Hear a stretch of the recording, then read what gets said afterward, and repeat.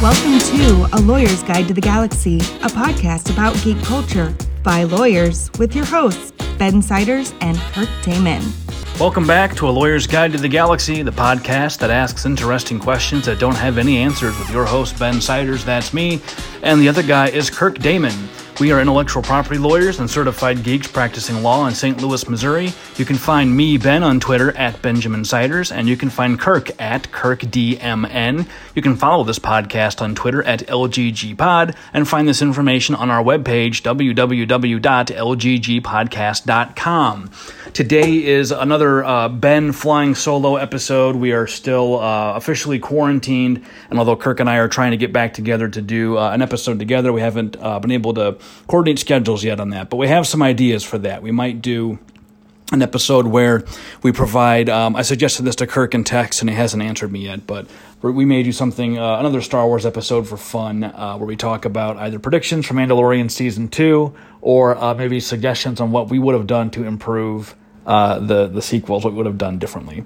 But today's episode is going to be a continuation of my prior edamame episode about music. And although usually with music we think of it in terms of copyright, I actually have an interesting case I'm looking at involving music in the patent sphere. And we don't talk about patents on the show as much as I'd like to. I think patents are interesting. So does Kirk. It's what we spend a lot of our time doing. But it's hard to find good patent cases that are accessible and generally understandable, because patent law is very complicated, very difficult. But I've got one here that I just heard about. There's a professor of patent law at Mizzou named Dennis Crouch. Met Dennis a few times. And he runs a blog called Patently O, where he talks about various interesting cases. And a Federal Circuit decision recently came down in a case captioned Ubisoft versus Musician, involving a software patent. And since software is sort of a geeky thing that for a lot of you who are in IT is probably near and dear to your hearts, and I've found that software engineers tend to have very strong opinions about how software patents do work or should work, I thought this might be a good topic to cover, both to continue the discussion of music begun in the prior episode and introduce a new type of IP that this pertains to. So the case is really about a software patent. If you're not familiar with Musician, I'm not familiar with Ubisoft, but I have used Musician before. Musician is a mobile device app that is designed to help you learn to play mostly the guitar, but I think they've also got stuff for banjo and bass and ukulele. And so, I take it Ubisoft has a competing app called Rocksmith, which I've never used before. Right now I subscribe to Ultimate Guitar to get tabs and things like that. And I've got a 1-year Fender Play subscription that came with my guitar, which, now that I think about it, I haven't used much, and I probably should use more. But at any rate, Musician was sued by Ubisoft for infringing a patent that Ubisoft owned, covering what they call interactive guitar games. If you've ever played Guitar Hero, it should be concerning. But no, this has nothing to do with Guitar Hero. The patent in question covers functional software stored on the mobile device, which provides an interactive game for playing a song on a guitar. And it recites the following. The app shows the finger notation on the display corresponding to the song to be played. So basically, where you should put your fingers on the fretboard to play the song.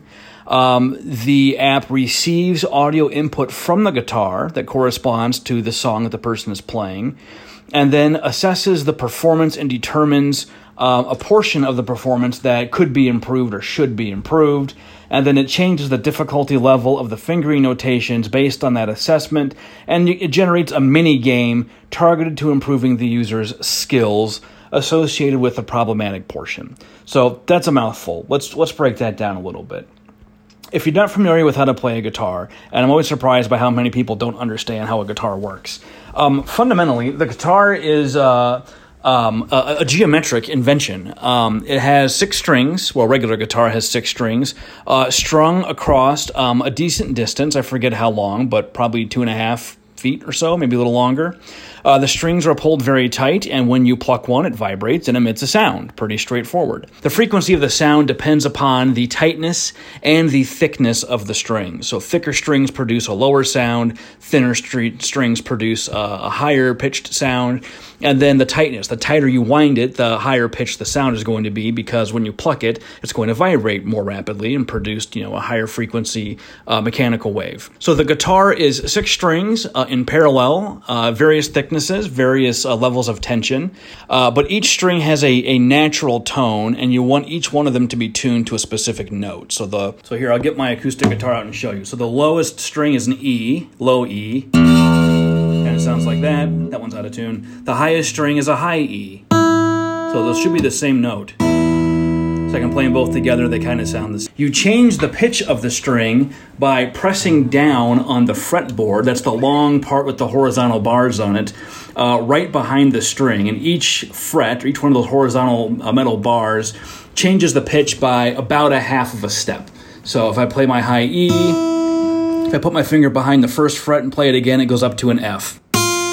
Again, F sharp, again, G. And you put them all together, and that's how you can play a song. So that's how the guitar works. It's pretty straightforward. And then by putting your fingers in different positions behind different frets, you can change each one of these notes to be part of a chord. So if I'm going to do, I talked about the 1, 4, 5 chords in the last episode. So I can, do a C major, which I played on the piano. And then the 4th would be F. And the 5th is G. I just play those by altering where my fingers are on the fretboard to cause each note to be the notes in the chords. If you get good at this, you can switch them around very quickly and play songs. It doesn't take that much practice to be able to play basic songs. Trust me, I am not good. So this app is basically trying to teach you that finger positioning. It's going to give you a song to play. It shows you where the fingers are supposed to go, and then it listens to the output from your actual guitar and tries to figure out what you're doing right or wrong. This is a relatively new thing. We didn't used to really have the technology to listen to an entire chord and figure out which part of it was out of tune, or wrong, picking out just one tone in a mixed recording of tones is not easy.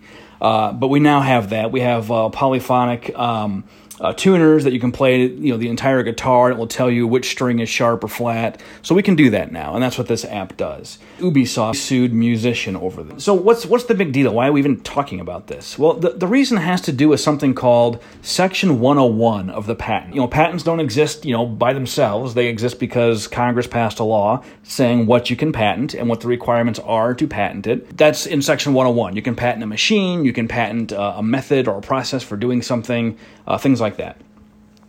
Software is usually patented as a method that is carried out using a microprocessor or a computer processor, and that's what this one is.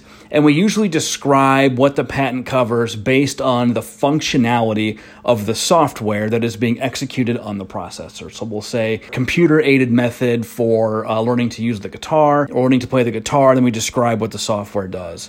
We might also describe it as an apparatus claim, where we say what we're claiming is a set of program instructions on a computer-readable storage media, which when executed by the microprocessor, and then describing again how the software works. And that's how this one's written. Ubisoft sued Musician for, I presume Musician had their own app that did something similar, and Musician fought back. And the courts had to decide, is this actually a proper patent or not? Should this have been issued? And this was examined under this Section 101, whether it's even eligible for software or for patent protection. Now, 10 years ago, this would have been an easy question. Yes, it is. It is eligible. But in 2014, the Supreme Court issued a decision called Alice versus CLS Bank, where they clarified that there is, they didn't clarify, there's always been an abstract idea exception to patent eligibility. Even if the thing you're trying to patent is otherwise eligible under the plain language of the statute, the idea behind patents is to encourage innovation by protecting inventions. Inventions are solutions to problems. What you are not supposed to do is patent the basic tools of scientific and technological discovery and progress. So, for example, Samuel Morse was able to patent the telegraph machine, but you can't patent the idea of using an electromagnetic transmission to convey data. That's too broad. That's not what he invented. That's just something that can inherently happen once you know how to generate a radio signal. This abstract, that's an abstract idea. Those are the basic tools. That's the underlying scientific phenomenon.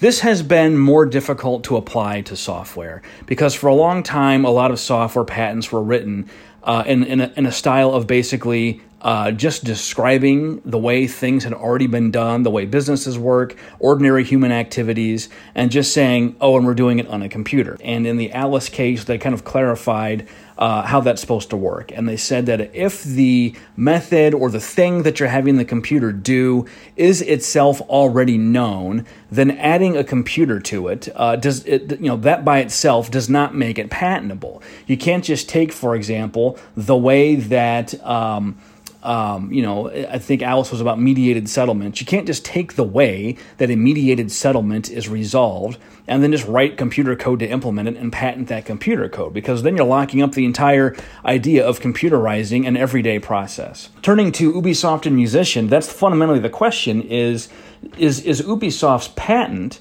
actually reflecting an invention, something that's technological, or is it just taking the way that guitar lessons are taught anyway and implementing it via computer? If you think about it, if you're sitting down with a human tutor to learn to play the guitar, what are they going to do? They're going to give you a song to play. They're going to show you where to put your fingers. They're going to watch where you put your fingers. They're going to receive audio input from the guitar based on the song that you're playing. They're going to assess the performance. They're going to pick out which part should be improved. And, the parts you're already good at, they may increase the complication or the difficulty of the fingering notations. The one part that is a little different is generating the mini game. But even then, my daughter's in guitar lessons now, and there's a lot of little exercises you do with your fingers. There's caterpillars, there's seesaws, there's all these little things that you do to develop finger strength. Another common one you do is you bar a fret with your first finger and then use your other three fingers to try to duplicate chords that are off key.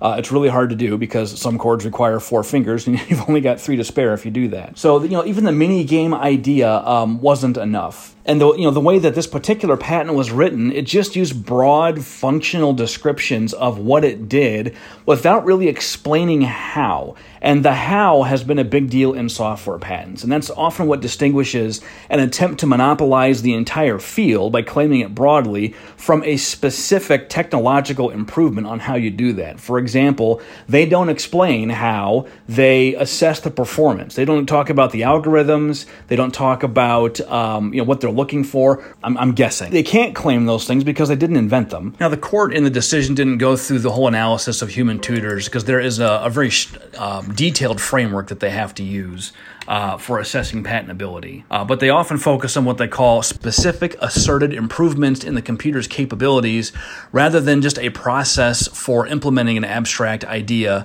where the computer is just a tool. And again, in this case, the court was persuaded by the argument that the claim language just recited the abstract process of learning to play guitar, but without reciting any particular way of programming or designing the software. So they presented notations, received input, assessed performance, determined weaknesses, changed difficulty level, but no real detail on how that's done. Going a step further, the specification, which is where you describe those details, still didn't really explain it. They didn't explain the process or machinery required to achieve it. Well, if that's the case, then it's just a general purpose computer and you just wrote some software that takes things that are already known and put them together to do what you'd expect it to do. Now, a lot of patent practitioners have, while not necessarily disagreed with the idea that software patents should be more limited than they had been, a lot of us have not been thrilled with how the analysis was done.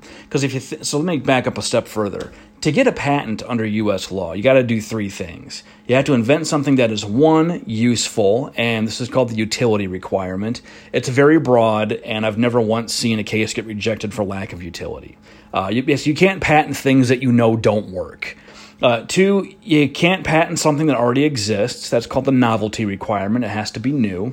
And then three, it can't be an obvious improvement over or combination of existing technologies. And this is usually where the big argument is at the patent office. Everything is an improvement or combination of existing technologies in at least some sense. So, it's almost always the case that the patent office can find all the individual pieces of your invention somewhere in the world already, maybe just not put together in the exact same way that you have. So it may be that Ubisoft had the first guitar application of this kind, entirely possible, but is it obvious to do that? Basically, if I say guitar application, don't you pretty much already know what's going to be in it? They just took the way that you take, that you teach guitar in a formal setting and put it in an app. I mean, it's not a bad idea. I like it. I kind of want to check it out now. After reading this case. But whether it's a good idea or commercially valuable or cool is a whole separate question from whether it's patentable. The Alice analysis that the Supreme Court gave under Section 101, what they're really saying is doing something on a computer, at this point in the history of humankind, the use of computers is so widespread, so ubiquitous, that the idea of just implementing something that's already known in computer software, unless you had some kind of computer problem to solve to make that happen, that's just going to be obvious. Unfortunately, they chose the analytical framework of eligibility, saying it's not eligible for patent protection at all, rather than saying it's obvious unless you've got something else to it. And this has generated 6 years of uncertainty in our patent system as far as what is patentable and what is not, and it continues to bedevil the industry that these two things were conflated. So, in Ubisoft's case, had the Supreme Court issue the Alice decision under Section 103, obviousness, rather than Section 101, eligibility, the analysis would basically be the same, but it would be a little more intuitive, I think. Instead of saying it's not eligible for patent protection because it's an abstract idea, we'd say all you've done is taken how tutors teach guitars and implemented it in a software application. That's obvious to do. So unless you've got some kind of engineering problem that you had to solve while doing that, for example, how did you analyze the sound input from the guitar to figure out if there's a problem with the performance? How did you know which string is off? How did you know which ones are right? Where are the details on how that's done? That's a problem. That's a solution to, or an engineered solution to a problem. And that's the kind of thing you can patent. It's an actual invention. But listening to the sound a guitar makes and noticing if it sounds bad, that's been around for a long time. I've played guitar, and trust me, I can tell you that there is prior art out there for people criticizing poor guitar performances. I know it for a fact. And that's really all that claim said. So anyway, so this is kind of where the state of software patents are right now. We've got this idea of not letting software patents slip out that are written so broadly that they monopolize an entire field without being limited or narrowed to a specific problem or a specific invention, a specific implementation.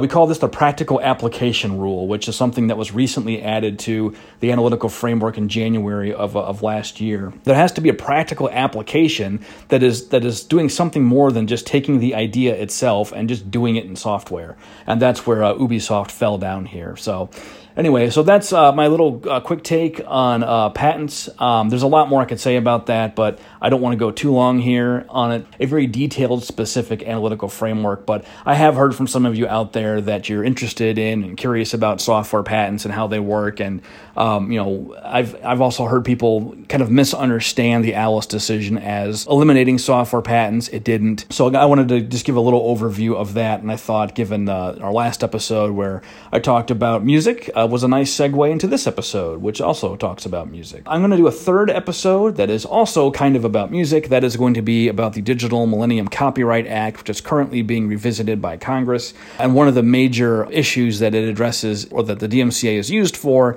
is takedown notices for pirated music, pirated TV shows, pirated movies, things like that.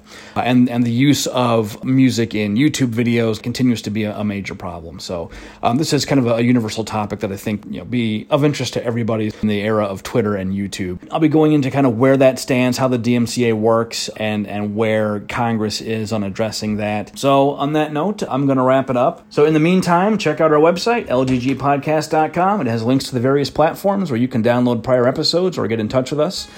Find us on Twitter, Facebook, and contact us by email. All of those links and directions to find us are on the website. If you would, subscribe to the podcast on the platforms, give us reviews, help new listeners find us. You can find me on Twitter at Benjamin Siders, and you can find Kirk at KirkDMN. That is all for today. We'll see you next time. Lorem, play us out. The views expressed by the participants of this program are their own and do not represent the views of, nor are they endorsed by Lewis Rice LLC, its officers, directors, employees, agents, representatives, shareholders, and subsidiaries. None of the content should be considered legal advice. As always, consult a lawyer. This podcast was produced and recorded in St. Louis, Missouri.